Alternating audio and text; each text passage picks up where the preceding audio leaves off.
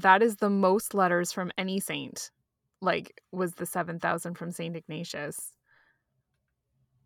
Wow. Mm-hmm. I'm just struck by the historical. The lag is brutal. Yep. Yeah. I think we are still on a bit of a lag, but we'll just, Yeah. I guess we'll just pause and we'll do our best, and I can certainly do things in post production too. And in the meantime, Okay. we'll try to figure it out for next week. We'll see. Okay.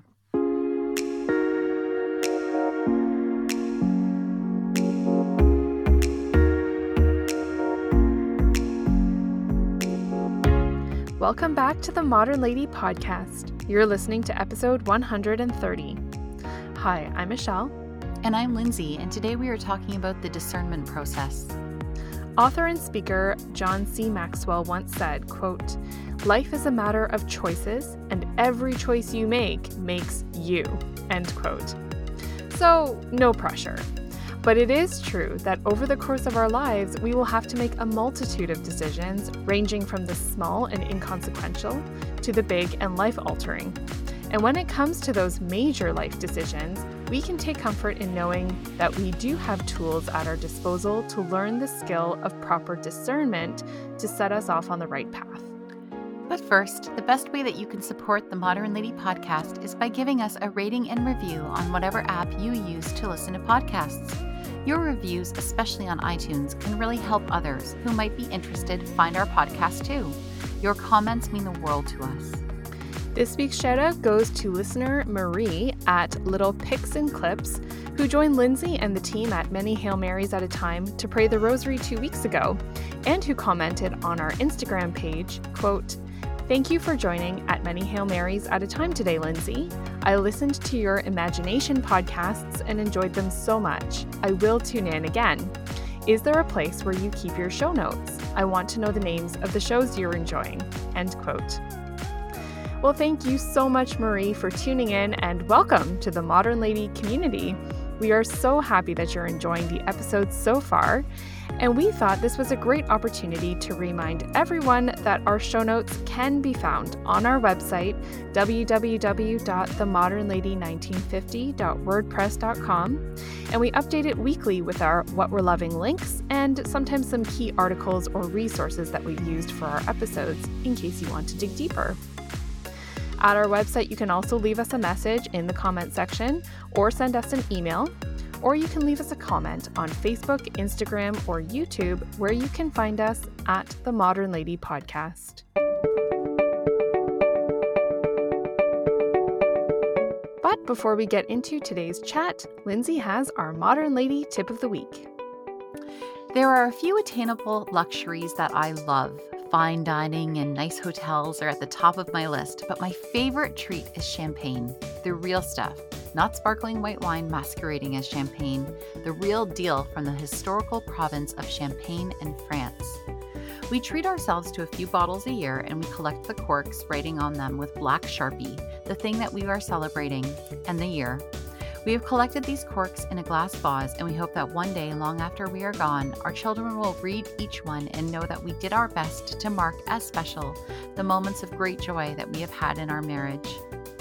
Now, if you have the streaming channel called BBC Select, you can watch a special they have on there called Jennifer and Joanna, Absolutely Champers, starring Jennifer Saunders and Joanna Lumley, who played the champagne-loving best friends on the long-running British comedy Absolutely Fabulous. In this special, the two travel to the Champagne region of France and visit some of the exclusive wineries and find out all about champagne. They even visit the church where Dom Pérignon is buried. Yes, he was a real man, a French Benedictine monk who pretty much invented champagne.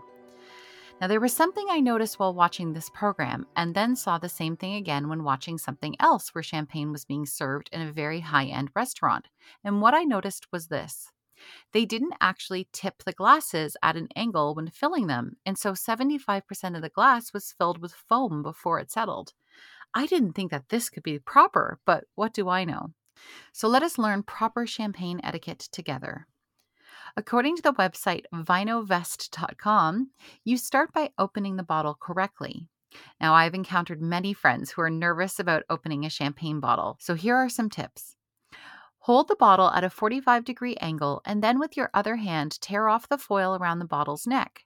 Then you remove the metal cage that is holding down the cork. Then hold a napkin or a dish towel, as I use, over the cork to prevent it from shooting off. Have a napkin close by before you open it.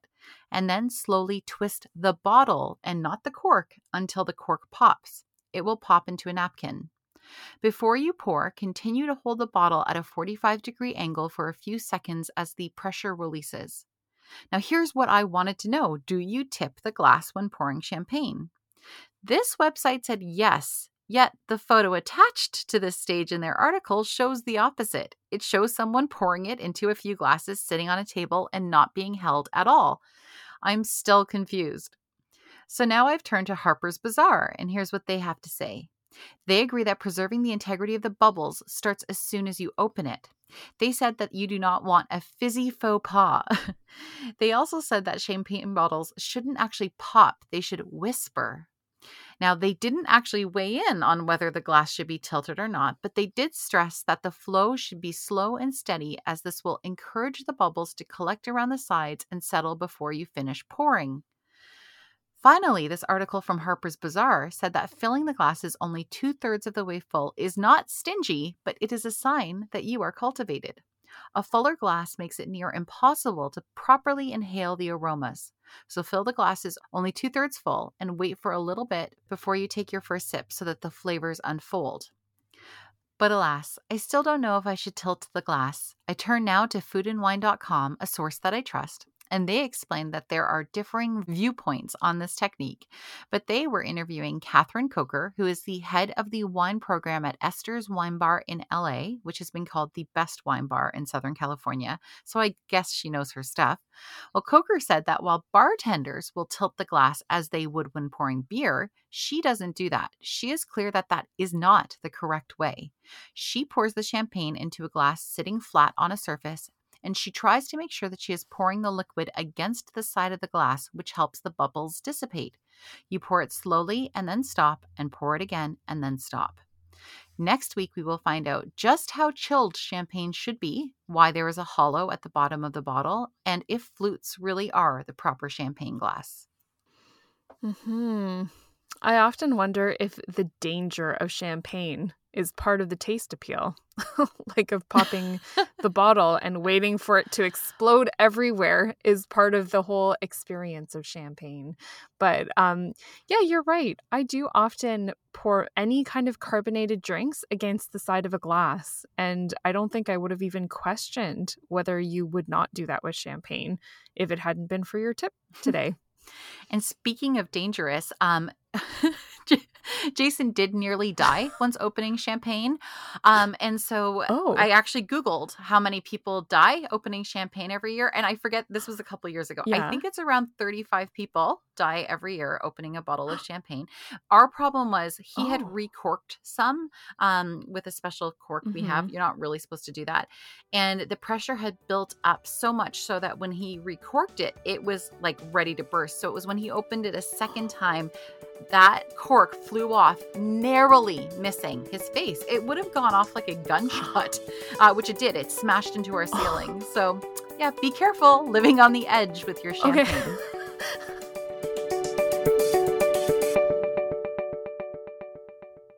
Sometimes it feels like our lives are at a constant crossroads, and having to make decisions takes up so much of our time and mental energy.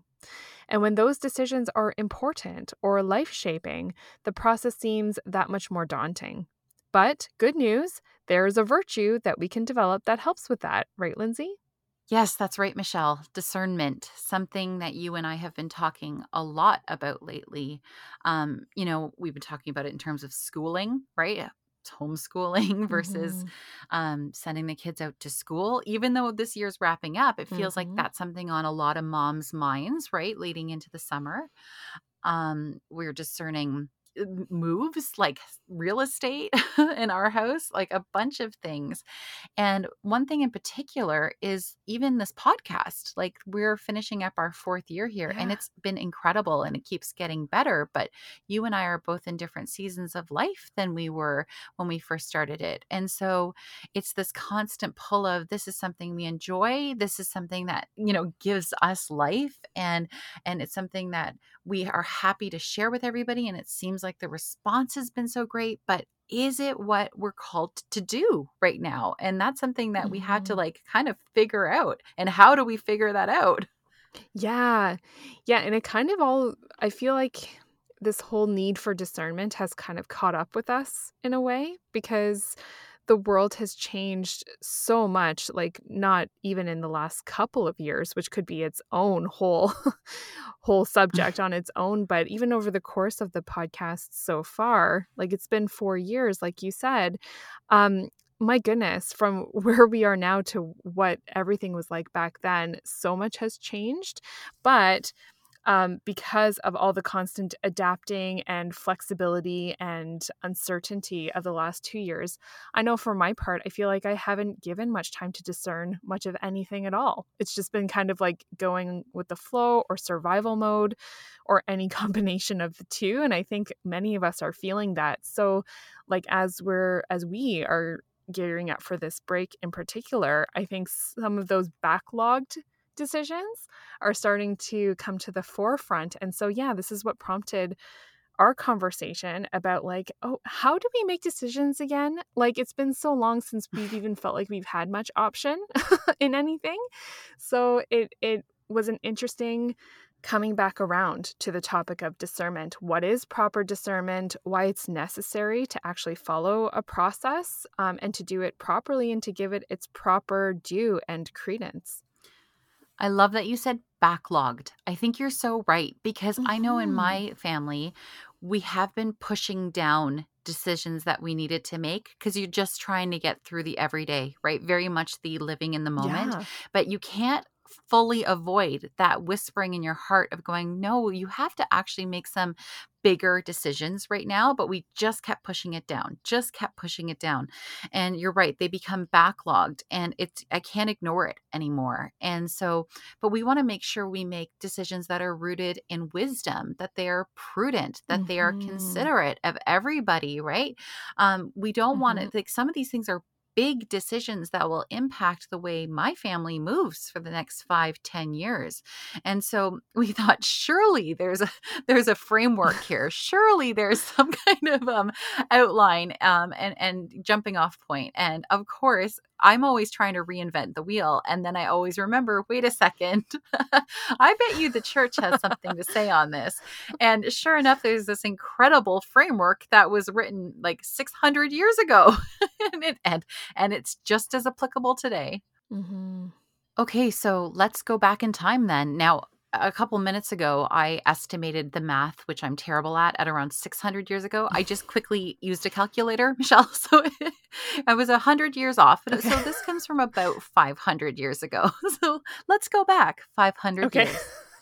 I'll admit that St. Ignatius is not a saint that I am familiar with and really never felt like the pull to look into his life, but wow, was I missing out, which is the Mm. case with every saint that I think, oh, I don't need to know about them. But nope, Yes. turns out there's a reason they were canonized. So again, trusting in the church. Mm. So Inigo Mhm. de Loyola was born in northern Spain in 1491. He was the youngest of 13 children, and his family was considered middle nobility. When he was 16, he got a job in the royal court at Castile, and it was here that he developed a taste for the material world, and that was from Jesuits.org.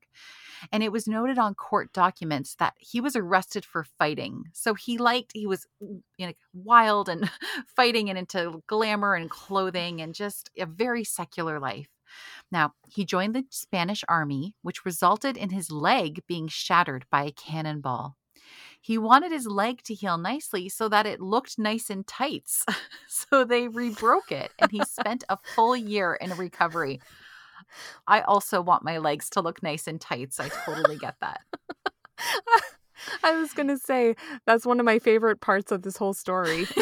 Yes. Like, the whole tights thing, yeah. Now, during that time, the only books available to him were on the life of Christ and the lives of the saints. He went from being a lover of books on chivalry and the knighthood to becoming entranced by the heroic actions of the saints. So, just like us, he thought, oh, these lives, probably boring, don't need to read them. But then he started reading them and he's like, these are just as exciting as the knights. Again, this just is so similar 500 years later for us. Now, these books on the lives of the saints and on the life of Christ, they left him feeling consoled and joyful versus the emptiness he used to feel reading secular stories. Now, Inigo started drawing closer and closer to God. And in 1522, he was well enough to leave home and fulfill his new desire to serve God. Now, he went to a shrine of Our Lady and he spent all night in prayer there. In the morning, he left his sword at the altar and gave his nice clothing away to a poor man. Inigo, or Ignatius, as we now know him, began his life as a poor pilgrim and moved into a cave in the town of Manresa, Spain. There he started writing, and one of his greatest works, a work still beloved today, was written, the Spiritual Exercises. Then Ignatius felt a calling to the priesthood, but his education was lacking. He had to take Latin classes alongside little children. He then went on to the University of Paris and shared his spiritual exercises with his classmates. His roommates at university ended up founding the Society of Jesus, the Jesuit Society, and all three became canonized saints. All three Wow. roommates, which is just wild. The other two being St. Francis Xavier and St. Peter Faber. On Christmas morning, 1538, Ignatius offered his first Mass as a priest in Rome. Just 2 years later, Pope Paul III made the society an official religious order in the Catholic Church. Ignatius died on July 31st after suffering from stomach ailments for years. His feast day is celebrated on the date of his death, July 31st. Fun fact, St. Ignatius wrote over 7,000 letters in his lifetime. Wow. And I think I was reading somewhere that that is the most letters from any saint, was the 7,000 from St. Ignatius. Wow. I'm so struck also by the historical context of St. Ignatius's life, like when you put him into history there. Reading that it was right at the end of the medieval period, leaning into the Renaissance, right at the discovery and revelation of the New World. Like there must have been so much happening and so much change happening. And I can only imagine if those people had social media back then, like maybe they would feel like some of the information overload that we feel with all the massive change happening today. So it's so amazing that God would inspire a would-be saint, Saint Ignatius, to specifically dig deeper into this subject of discernment and interior life. Like it's just so providential. And there would have been a need in humanity to counter the huge changes and the indecision or uncertainty that may have been brought. And so enter Saint Ignatius and discernment. And that also just makes sense why it resonates still with us today. It's really enjoying a bit of a renaissance or resurgence of attention on its own in our times right now. So I have a fun fact too, though, just before we leave St. Ignatius. I was reading a story. He once allowed a donkey, allegedly, the story goes, he once allowed the donkey on which he was riding to determine whether he should follow a path to murder somebody he thought had insulted the Blessed Virgin Mary, or the other road not. And fortunately, the donkey chose the path that led away from the insulter. And I'm going to assume this happened before he really started to develop his theology on discernment. And what a step up from donkey decision making is what I'm trying to say. Like we're going to level up with St. Ignatius here for the rest of this episode. Okay. So he was probably like, I feel like I need to create a method for discernment. Like maybe I'll try a few different techniques here. Right. And he's like probably doing like a pros con list. And he's like, maybe Yes. like, like doing a little bit of evaluating the environment around him, like just a couple different things. And they thought, I'll try this thing with the donkey Right. because thankfully he does refine this a lot. And he does get to the point where he's like, proper discernment in the case that we're going to talk about today, and again we'll get more into this, is between goods, not a good and an evil. So he does move forward Right. with wisdom.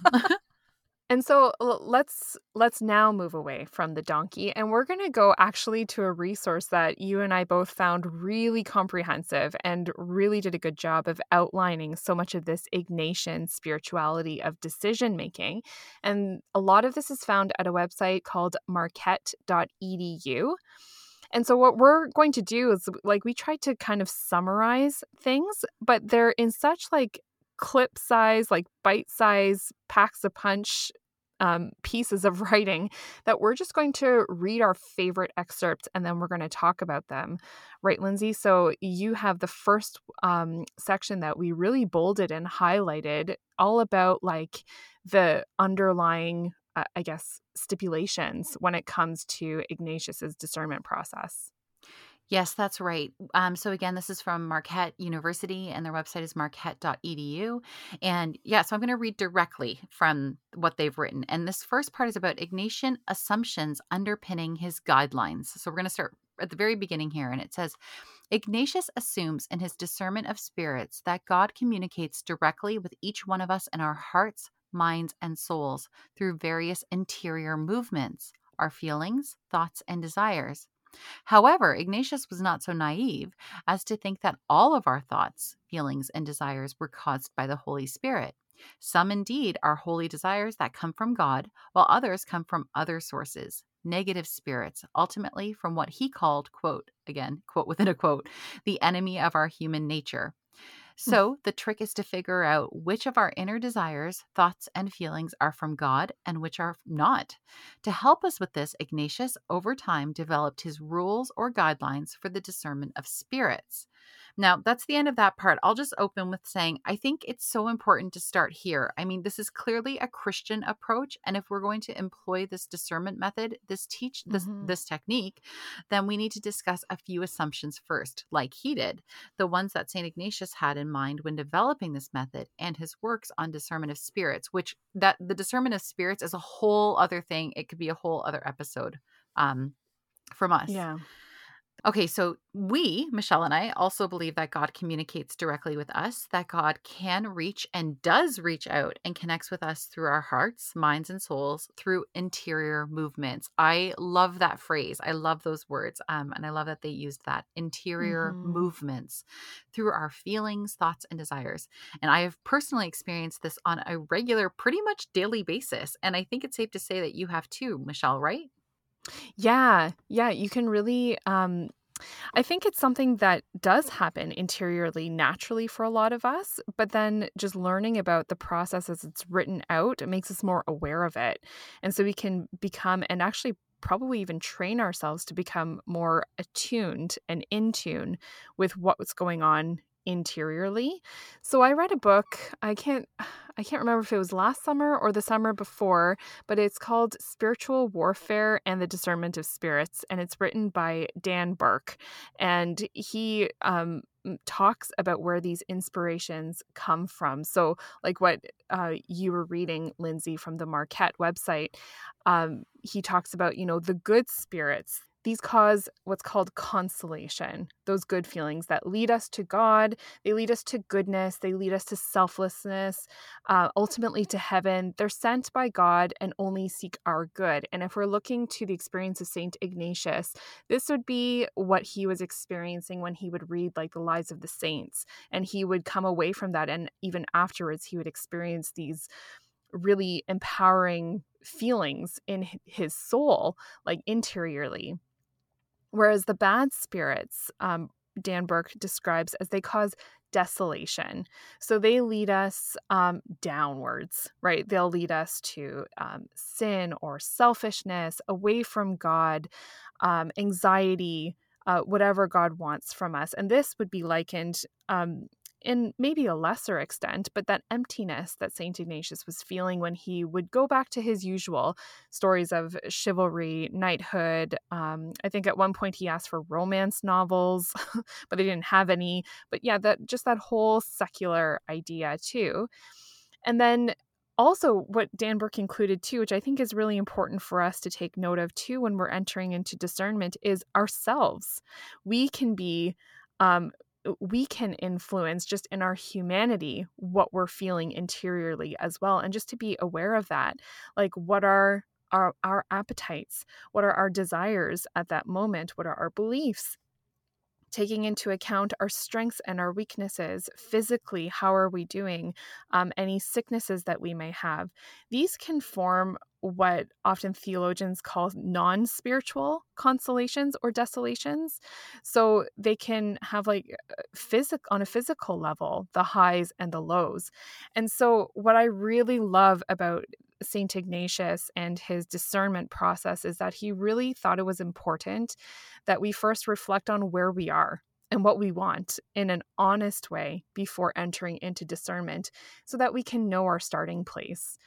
It would be like trying to find our way on a map, but actually not having that little marker, that "you are here" sticker, and being able to orient yourself based on where you're starting from in the first place. So all of this introspective self-awareness, I think, is such a key part in the discernment process that really can't be skipped.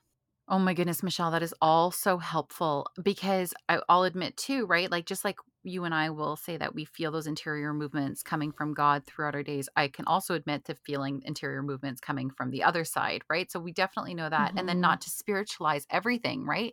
There is that temptation to Yeah. spiritualize everything, especially if you're a new Christian, but some of it is just me.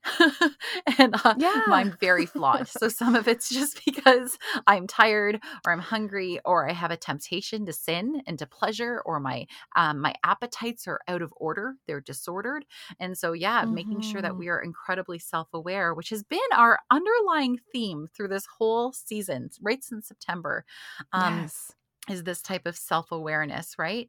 Now, the Mhm. next thing on the Marquette website is it goes into the 3 distinct times or situations for decision making, and I'm going to read this exactly again from their website. Now, it says, Ignatius observes that in making an important decision, we tend to find ourselves in one of 3 basic situations. We tend to either 1, feel inner clarity or certainty about what to do, or 2, we feel inner conflict about what to do, feeling pulled in different directions. For example, feeling drawn to both religious life and having a family. Or number 3, there is not much of anything going on inside and we feel clueless. If we find ourselves in the first situation where we feel inner clarity, we're lucky. Then we know what to do and we just have to go ahead and do it. If we're not so lucky to have this inner clarity, and we're often not, then Ignatius gives the following suggestions to help us make a good, prayerful decision when we're feeling conflicted and uncertain. Now, that's the end of that passage from marquette.edu. So I broke them down again into these 3 things like he did there, Michelle. And so the Mhm. first one with feeling inner clarity or certainty about what to do. Okay, like this is, and I'm being honest here, this is actually the most common thing I feel. I get impressions almost immediately. I wrote impressions in quotes because I'm still unsure of that context as a Catholic. But anyways, I get impressions almost immediately in any situation. And my gut brain connection is pretty finely honed after years and years of practicing this Mhm. act of trusting my gut and then looking further into whatever the situation was. And then I draw connections between fact and feeling. I examine things over and over again. And this practice of drawing connections again between fact and what I was feeling have worked my intuition like a muscle. And I feel like it's actually the strongest muscle I have. It's not my abs or my arms or anything. It's my intuition. Yes. Ah. Now, it takes Jason longer to make a decision, but we have learned that if we both feel clarity within the first 10 minutes after we were talking about something, then we are making the right decision. We lean heavily on the sacramental graces of our marriage and trusting that co-interior movement. We feel it at the same time sometimes. This feeling of mutual consolation when we both feel clarity and conviction about something. And again, this happens about 10 minutes into a discussion. Like we don't actually have to go through all the steps of discernment. This is that feeling that we get pretty clearly. Now, when we feel that, we have learned, and again, Jason and I have been together for 22 years, but when we feel that, we have learned to move forward with something, even if it's a big decision. So yeah, that first step seems to be the one I can do fairly well. Mm-hmm. Yeah, and I like what you were saying too about it's something that over time, especially when it comes to you and Jason making those decisions together, that it's something that has developed over time. Um, I know I feel like for me, it's not quite as common, although I think we all can think of situations where it's been like very clear after a very short amount of time what the right decision is. And I think that's a grace. But the one word that you said in there that I thought was so important to this first step to remember is actually trust. Mm. I think being able to tune into that grace of immediate clarity or certainty about what to do actually has a lot to do with trust and faith. Um, because so often, like the decision to not make a decision is a decision in and of itself. And that uncertainty, I think, is just yeah, it's not being able to completely trust, in our case, that God's got this ultimately. Like, if you have an impression, as you said, about what is the right thing to do, I think it's probably more pleasing to God to trust that feeling, to trust that grace, Mm. and to move forward on it. And even if it's not quite right or it needs to be tweaked, or maybe you were mistaken once in a while too, I believe that that grace and Mhm. that comes from that trust in God will right it somehow, right? And to live life in such an inner clarity is actually a really beautiful testament to trust. And you know what? You're so right because that trust is not just a blind trust, which we have sometimes, but it is a trust Yeah. based on years and years and years of experience and being really reflectful and really contemplating all of the times, every time that God has come through for us. And so I Yeah. keep all of that stored within me, right? In that moment of knowing that when our end goal is to serve God, that is always the end Mhm. goal. And we will talk more about that through this discernment process. There is no other goal. And sometimes we put that out of order. But that if I know that my end goal is to serve and glorify God, to then grow in holiness and sanctity as through the process. And then I know every time he's come through for us, I can quickly use that, draw on that well of past experiences to go forward and trust, like you're saying. And knowing that even if it doesn't work out, which it hasn't, sometimes that Mhm. it ultimately in the big picture will work out because my priorities were right from the beginning, which again we will go Yes. into as we get into the steps of discernment. So this second time or situation that we may find ourselves for decision making is when we feel inner conflict about what to do, and we feel pulled in different directions. And then the website says, for example, feeling drawn to both religious life and having a family. And I laughed when I read that because whereas you're like number one, I really felt number Mm. two. Like, Mm. and I think that not in a bad way. Like we kind of briefly mentioned before that often the decision making comes down to a good and a good choice. Which one's better? It's not like right versus wrong is much easier to do. But I mean, even in that example, Mhm. like religious life or having a family, well, those are really both really wonderful options. Like, what are you going to choose? And I remember an actual situation I had when I was, I think, newly married. I was working in youth ministry at our parish, and I was chatting with my priest. And I mentioned to him, I was like, Father, I think I have two vocations. And he was like, really? He's like, tell me about this, because I'm already married and all these things. And I was saying, I'm like, well, I feel like you can just see he was very kind and humoring me so that I can get it off my chest. But I was explaining to him that at the time I felt very called to ministry. I felt very called to like even more ministry, possibly like more missionary style. But I also just had like twins and a 2-year-old at home. So I wasn't sure where my energy should go. I was like so confused. And he was so kind and he Wait, explained you to me. had energy? Yeah. Yeah, somehow. Or I felt like perhaps doing more would give me more energy. Like, energy begets energy. I don't know. But he but he very kindly explained to me that we really just have one vocation in life, so it's probably the marriage one at this point for me, and that I should go read Story of a Soul because Saint Therese had similar Mhm. similar thoughts. And so when we talk about the lives of the saints in particular to this second situation for decision making, I think that Saint Therese would be a good one to call upon. The whole second half of her autobiography, Story of a Soul, is actually just letters that she wrote her sisters who were also nuns. So she was a Carmelite nun, which means she was cloistered in a convent and had no dealings with the outside world. And her sisters were the same in other convents sometimes. And she would write to them about this deep desire she had to now be a missionary, which, as you read it, you think, but you've taken vows to be cloistered from the world. And yet she wanted to travel to, all the other countries to spread the good news and the gospel. And how do you square that within her vocation? And so, I think she's a great saint to call upon when we feel pulled in different directions, and especially when it's in different directions that may be a good and a good, because that can be a really hard situation to be in and to have to make a decision. Okay, so the third situation where you might need to use this kind of discernment is there is not much of anything going on inside and we feel clueless. Now, immediately I was like, well, this doesn't usually happen for me, but actually clueless for me means that I have too many thoughts about everything. I'm not like frozen in indecision. I actually Mm. have so many, but I'm running through so many different scenarios, and I just recommend going back to our imagination episodes if you want to hear just how wild my brain goes when it's trying to make decisions.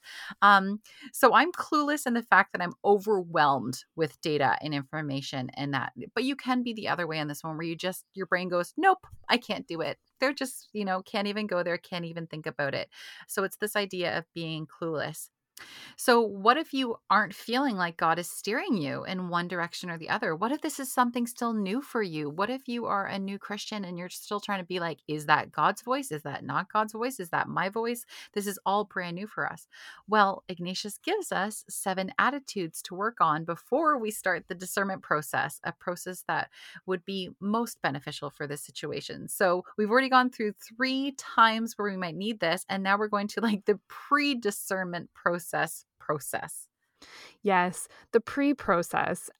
This is one thing as well that we're discovering about the Ignatian discernment process that I actually really enjoy. There's so many contingencies to this. It's like you could start. There's so many steps that there are steps to the steps, right? Yes. It's like, um, but that they're all so necessary because in order to be able to do some of the later, like actual decision making, you do actually have to go through all these preliminary stages. And we didn't mention before, but this is going to be part 1 of a 2-part series on discernment, Mhm. because this whole first section is about this pre-process that we're talking about, like making ourselves in a position where we can make good decisions, because then St. Ignatius does actually have like more practical tips to go through that decision making process. But I do love that once again, like the church is so holistic. It considers the whole Mm. person, not just bits and pieces of our Yes. humanity. We are so all in all, right? That like you have to do groundwork first. You have to be self-aware. You have to be, um, you know, good with the place where you're starting from and making decisions. And once that is done, then we can get into the nitty-gritty and the details. So all that to say, we digress, but here are like some of that pre-process then from St. Ignatius. And I'm still laughing thinking about how much work this is. Like, again, it's taking 2 episodes, all of this work for the discernment process versus him just on the donkey. Like, I'm still Yes. laughing about the donkey, where it's like the 2-step discernment process versus we're going to have like 2 hours of his discernment process here on the podcast. So, okay, so these are the 7 attitudes or qualities required for an authentic discernment process. Now, I'll talk about the first one, and the first one is openness. I love that the process starts with this one. It seems so obvious, doesn't it? Be open. Mhm. Okay, I am. But are you really? This article that we are referencing again and again from Marquette University really breaks this down, though, and they suggest that this is where attachments can become problematic. Like, are we approaching God with whatever we need to discern, pretending to be open? Again, I am very good at convincing myself that I'm ready to do all these things and that I'm open. I'm really good at lying to myself. Are we asking God to share his will for us while we already have a plan in our hearts, a desired outcome that we are already attached to? We have to become totally detached from everything, from the potential outcomes, from what attracts us in one direction, etc., if we are going to have the proper attitude for approaching this type of discernment process.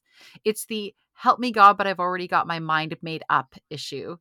This is a huge stumbling block for me. And I can see how if you don't get this one right, there's no way that you can proceed to the next one. Mhm. Um, yeah, talk about getting stopped right at step 1, eh? Like, that's how I feel sometimes too. It's like, Lord, help me make a decision. But what I'm really asking for is like, Lord, bless my decision. Yes, Like, give yes. me your blessing because this is what I actually want to do. But if you are good with step 1, then you can move on to step 2, which is generosity.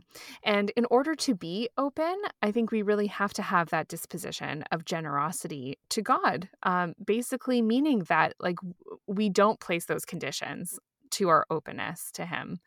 It'd be like the spiritual equivalent of signing a blank check to God, right? Like just Hmm. leaving the amount blank and letting Him put in the details afterwards. So, the definition of generosity is just the quality of a person that compels them to give more of something than what is necessary or expected. It's a quality of like above and beyond. So, we often describe God as being generous towards us. He's generosity itself, and our very existence and lives are a testament to his generous nature towards us. So, in this discernment process, I think we are called to imitate this generosity back to God, this giving more than what is strictly expected of us, and to truly not expect anything or any outcome of our discernment apart from where God will lead us. And that's where I see this generosity really coming into play. And then the next one is courage. Now, Michelle, you and I were chatting this week about Abraham moments and how everyone is going to encounter a radical Mm. test of obedience at some point in their lives. Now, if you aren't familiar with the Old Testament story of Abraham and Isaac, here's the quickest version ever. Abraham and his wife waited forever for the blessing of children. They were very old when they were finally blessed with a son named Isaac. He was truly an answer to prayer. And then God asks Abraham to sacrifice him. Now, this is a prefigurement of Jesus and his sacrifice. And it really is a challenging story in the Bible for us to get our heads around. But Abraham is obedient and prepares to sacrifice Isaac, but is stopped by God, and a scapegoat, a ram, is offered in the place of his son. Okay, so one of the takeaways from that story is, are we willing to do the hard thing if that is what God is asking us to do? So much of what God has asked Jason and I to do together as a couple and individually has been very countercultural and has required great courage from us. And I'm not saying that in a prideful way. We learned really early on that if we were going to have to take that narrow path and do things God's way, then these things required great courage. And then God would also provide that courage. that if we surrendered to him our human feelings of apprehension and worry, he would fill us back up. It's very much the Marian response, her fiat, the be it done unto me according to your word moment. Total surrender takes massive courage. Mm.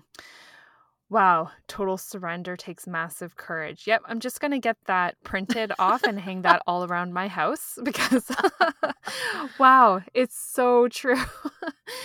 But you know what that will lead to then is into the next step when it talks about interior freedom, right? Mm, Like you have to have courage to let things go then in your life. Like the control factor in so hmm many of our lives, holding on so tightly, actually enslaves us, right? And it can seem Yes. scary to let go of things that we have direct control over. But if we have courage, we can move on to step 4 in this interior freedom. So it's actually God who gives us the interior freedom. And to take from another spiritual author, Father Jacques Philippe, he's the author of one of my favorite spiritual books, which is Searching for and Maintaining Peace. He wrote another book called Interior Freedom. And even just the dust jacket, is that what it's called? The book hmm cover? Yep. Dust jackets, right? Yep. Okay. Um, Even Dust Jacket is striking, and it says that interior freedom leads one to discover that even in the most difficult circumstances, we possess within ourselves a space of freedom that no one can take away because God is its source and guarantee. Without this discovery, we will always be restricted in some way and will never taste true happiness. End quote. And so, in another treatise that he wrote, St. Ignatius also talks about this, and that essentially the only thing that we really have is our liberty. And thus, out of gratitude, he says, we should give it back to God. Um, and so, how does this relate to discernment? Well, in the article from marquette.edu, the author describes 3 types of people when it comes to responding to our interior freedom and their approaches to it. So, the first type of person is like all talk and no action. They have the best of intentions, but they lack the courage to follow through, or they're so distracted by their busyness that they keep putting off what they're discerning is God's will. Now, the second type of person does everything but the one thing that's necessary. But St. Ignatius explains that this is essentially putting conditions on God. Like this second type of person, they'll do good things as long as it doesn't ask too much of them or ask them to do like take the other path. Like they already have the idea in their mind of what they want to do, and God's calling them in a different direction. And they're kind of doing all the good around it, except for making that final call and going with the voice of God. Their spirit is still restricted, as Father Jacques Philippe would say. And so this obviously is an impediment to interior freedom. And then the last type is the ideal. The third type of person is the one who totally is free interiorly to be able to give that generous yes to whatever God is calling them to. And they come at it with no conditions or reservations whatsoever. And they're not plagued with worries or doubts or any sort of thing. And so this would be the interior freedom that we need in order to hear God's direction clearly in the decisions we make. I just love that paradox of this idea of total surrender to God, right? It just reminds me again of my early pre-Christian days of just not being able to understand how a surrender to me, this imaginary figure up in the sky could totally control my life and all of his tight rules and all of these things, how that could result in freedom. But I get it now because I experienced that. I'm not totally there yet, but I have glimpses of it within myself that I never felt before I was a Christian. And so it's just this incredible paradox Mm. of paternal love, where when you do trust totally and you actually give over all of your decision making power and surrender it to Him, that you do feel totally free. And it's such a beautiful gift. Mm-hmm. And the fifth one is a habit of prayerful reflection on one's experience. Now, this is another huge wake up call for me because the message here is how can we listen to what God is calling us to if we aren't praying in silence for at least 20 minutes a day? Now, of course, God doesn't require that Mm. time from us, right? He's not looking at his really nice God watch and thinking, where's that 20 minutes from Lindsay? I can't connect with her unless she gives me that. But we need it. Like he doesn't need it, but we need it. We need to quiet our own hearts. We need to be intentional about setting time apart from our days, our regular chores and duties, because it changes us. It doesn't change God, it changes us. It reminds us that this is important, that we are giving God our full attention, even if it is just 20 minutes. We've carved out that time. Now, the Marquette article says that if we put ourselves into God's presence, now God is omnipresent, but there is a subtle but critical difference here when we intentionally place ourselves into his presence. Now, the article goes on to share about the key method of prayer that Ignatius recommends for this step, and it is called the examen.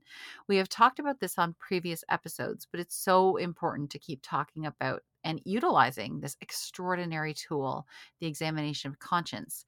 Now, there are many different manners and methods of this prayer, and this is not really the one you would do before going to confession. This one is more general. So in his examen, you start with an awareness of God's presence and you ask the Holy Spirit to help you in a prayerful way to reflect on your day. Then you meditate on how God has been present throughout the day, the events and feelings that we experienced. And then we ask ourselves how Christ has tried to call out to us through those feelings and experiences during our day and how we responded to him. And then you consider what you're grateful for that day and what bothered you. Reflecting on these patterns will help point you towards God over time. That goes back again to this being a muscle, and that when you start to practice these things over and over again, it will come more naturally to you as you learn how to discern.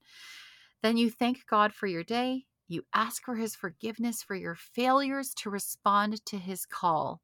That's what sin really is our failures to respond to him. He's always there, but what have we done on our side to impact our ability to relate to him? And finally, we ask for his help for the upcoming day so that you can generously respond to his call. We're always given a new chance. Well, I guess until we're not given a new chance and it's all done. But every morning you can be thankful that you have this next chance. So if it all seems like too much right now, all of those steps, and you're like, I just can't with all of that and I can't write it down, you can simplify the examen by just reflecting on what he called God moments that happened that day and then how you responded to them. Mm-hmm. Yeah, that's a little bit like the 5 and 5 that we Yes. talked about, like in the very first episode of our season, right? Yes. Of yeah, just remembering 5 things we're thankful for that day, and then 5 ways that we can look back on and reflect that God was guiding us, leading us, speaking to us throughout the day. So I love that. And one of the things that I could see this habit of prayerful reflection doing is making really clear to us what our priorities are, right? And the Mm-hmm. 6th step is having our priorities straight. This one's so blunt, and I just really love the wording both in this and then also the website of the marquette.edu. It calls St. Ignatius's spirituality a, quote, ruthless logic, end quote. And it's so true in this one, right? Because in a nutshell, what all this really boils down to, and what we so often want to avoid sometimes, is knowing the one thing that God wants for our lives and then orienting every other thing in our lives to serve that purpose. And what is that one thing that God ultimately wants for us? Well, essentially, and this is straight from the Catechism of the Catholic Church, it's to know God, love God, and serve God in this world and the next. So heaven is the goal that God wants from us. This is the priority, and this is the one thing necessary. Um, it's going to take a lot of courage and careful decision making sometimes in our lives, and some really hard calls. And I guess that's why you need all these like previous steps, particularly courage, to make it to like having your priorities straight and then acting upon it. So from St. Ignatius's spiritual exercises, he says, quote, in coming to a decision, only one thing is really important: to seek and to find out how God is calling me at this time in my life. God has created me out of love, and my salvation is found in my living out a return of that love. All my choices then must be consistent with this given direction in my life. End quote. So, like, that's the ultimate priority. And from there, I could see, like, if that's the one thing guiding everything in our lives, the what I'll call like secondary human priorities will just probably all start falling naturally into place. Yes, that totally makes sense. And that perfectly leads into the last one. So, like you said, the ultimate goal is to know God, love God, and serve God. And so that is the goal. And so the seventh one is not confusing ends with means. Now, the way the Marquette article explains this one is that when we are focused too much on the end goal without seeing God in the process, we are putting God into second place. The article says, quote, a person like this, in effect, puts God into second place, only wanting God to come into their lives after first choosing what they want. End quote. So let's say a person has decided on a career and this career is a good one. It's a good choice and it will be financially rewarding. And only after they've made this decision, then they think about how they can be charitable with this job, with their income. Often we've reached our decision pertaining what our end goal is based on our own disordered and self-centered attachments. And let me just clarify again, when we use the word disordered, we mean it literally as out of the proper order of things. And then we try to fit God in afterwards, but we need to involve him right from the beginning. Only after finally scrolling to the end of this article did I see that it was actually written by Father Warren Sazama. And so let me give him all the credit here. But he ends the article with this great reminder that God wants us to be happy and will lead us to a place where joy, fulfillment, and happiness are available for us to enjoy. So this one is a bit confusing, but again, if the end goal is to serve God and we have that in mind, then we invite him in at the very beginning to say, how then, what path would you like me to take so that I can Mm. best serve you? We don't choose the path and then figure out how to serve God through the path. We involve him right at the beginning. I love that. And you know what? After going through these 7 attitudes or qualities that are required for a proper discernment process, an authentic discernment process, I think is how it's described, you can totally see that it may take a lot of work on the outset, especially if it's something new for us, but that ultimately is going to lead to much easier decision making because all of these things working together, the trust in God's goodness and that He wills good for us. He wills happiness and joy and peace for us, the courage to follow through, the already having your priorities straight. All of these things all together, then when you have a major decision, let's say that you need to make in your life, you're already right there. And so the next steps then that follow in order to make a good decision, that's when I think that we can become those people who have that clarity that we talked about earlier, that instinct, that God instinct to what is right and how to live our lives in a way that's pleasing to Him. And so all this to say, this I think will conclude part 1 of the discernment process. And then next week we'll dig into part 2, which will focus on some of the more detailed aspects of the decision-making process as outlined by St. Ignatius in his spiritual exercises.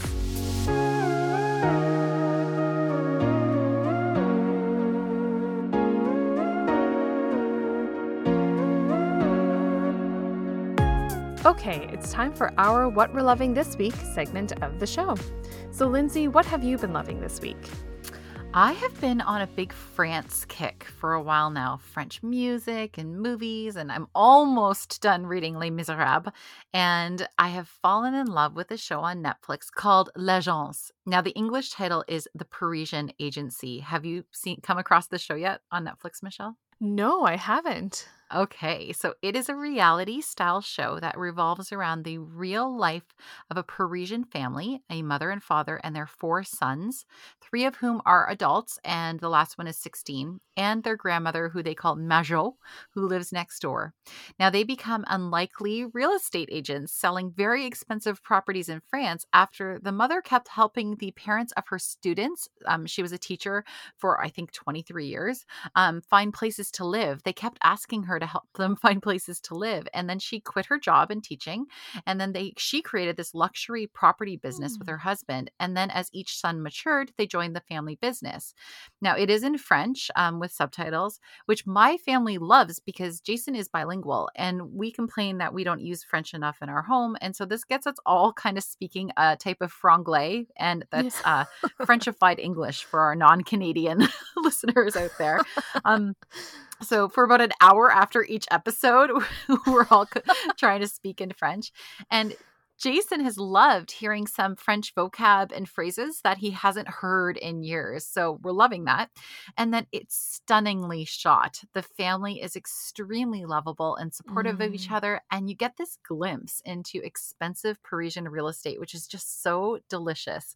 Now, I have only watched 4 episodes, so I can't vouch for the appropriateness of the entire series, but have been really happy with what I've seen so far. But again, use your own discretion, as I will be as I continue to watch it. But yeah, French, high-end real estate, great family, supportive brothers who love each other. It's just a really, really fun, like, summer show. Yes, I love that. That sounds like everything that I want right now in a TV show. And like, doesn't that even tie into like your tip of the week, like champagne and French and Les Mis and the Parisian agency? Like like take me with you to Paris. I'm here. I'm here for it all. So what have you been loving this week? So I've been loving a documentary that Phil and I watched last week called Desert Runners. It is exactly how it sounds. It's about people choosing to run races in the desert. And I'm starting to notice that I have this tendency towards extreme sport or adventure documentaries, which is hilarious because I know I will never do any of these things. I was going to say, I digress. There is a theme. You do tend towards these and I didn't know if it's Phil choosing these or if you guys reach a mutual decision or if you're wanting to watch them, but you do seem to watch a lot of these documentaries. Yeah, I don't know. I am personally very drawn to them. And when we were dating, Phil and I every year we went to something called the Banff Film Festival. Banff is in Alberta. And the Banff Film Festival, basically, it features these sport and extreme sport adventure documentaries from all over the world. And they would like travel across the country and have showings. And so where we live, one of the local universities always hosted them every year. And so Phil and I would go, and I loved like everything from rock climbing documentaries to like these style of like marathon races and stuff like that. And yeah, it is definitely different because that's so not me. It's so not my actual personality. But all this to say, I digress.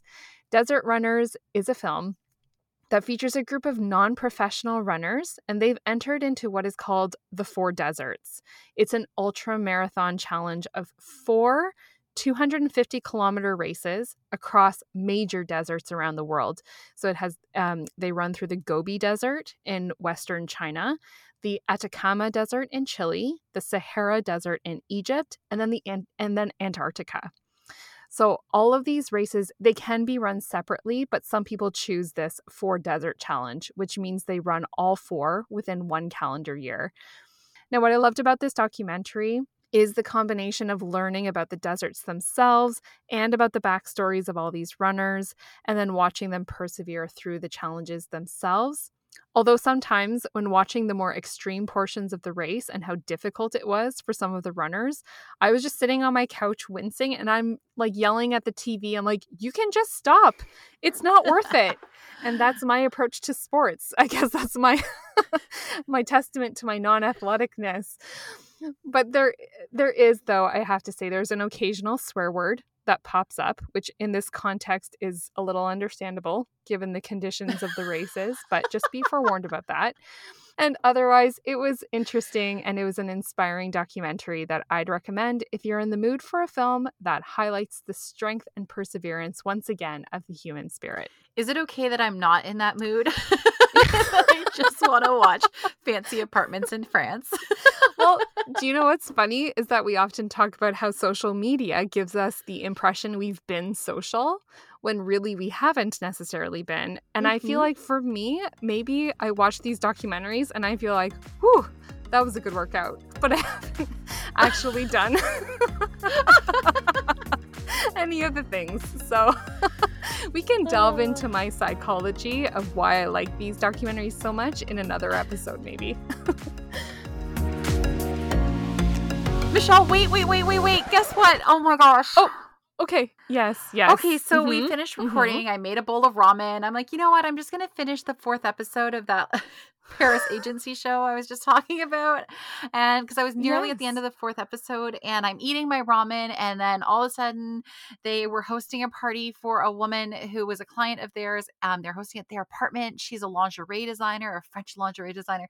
And they did a lingerie fashion show at their apartment.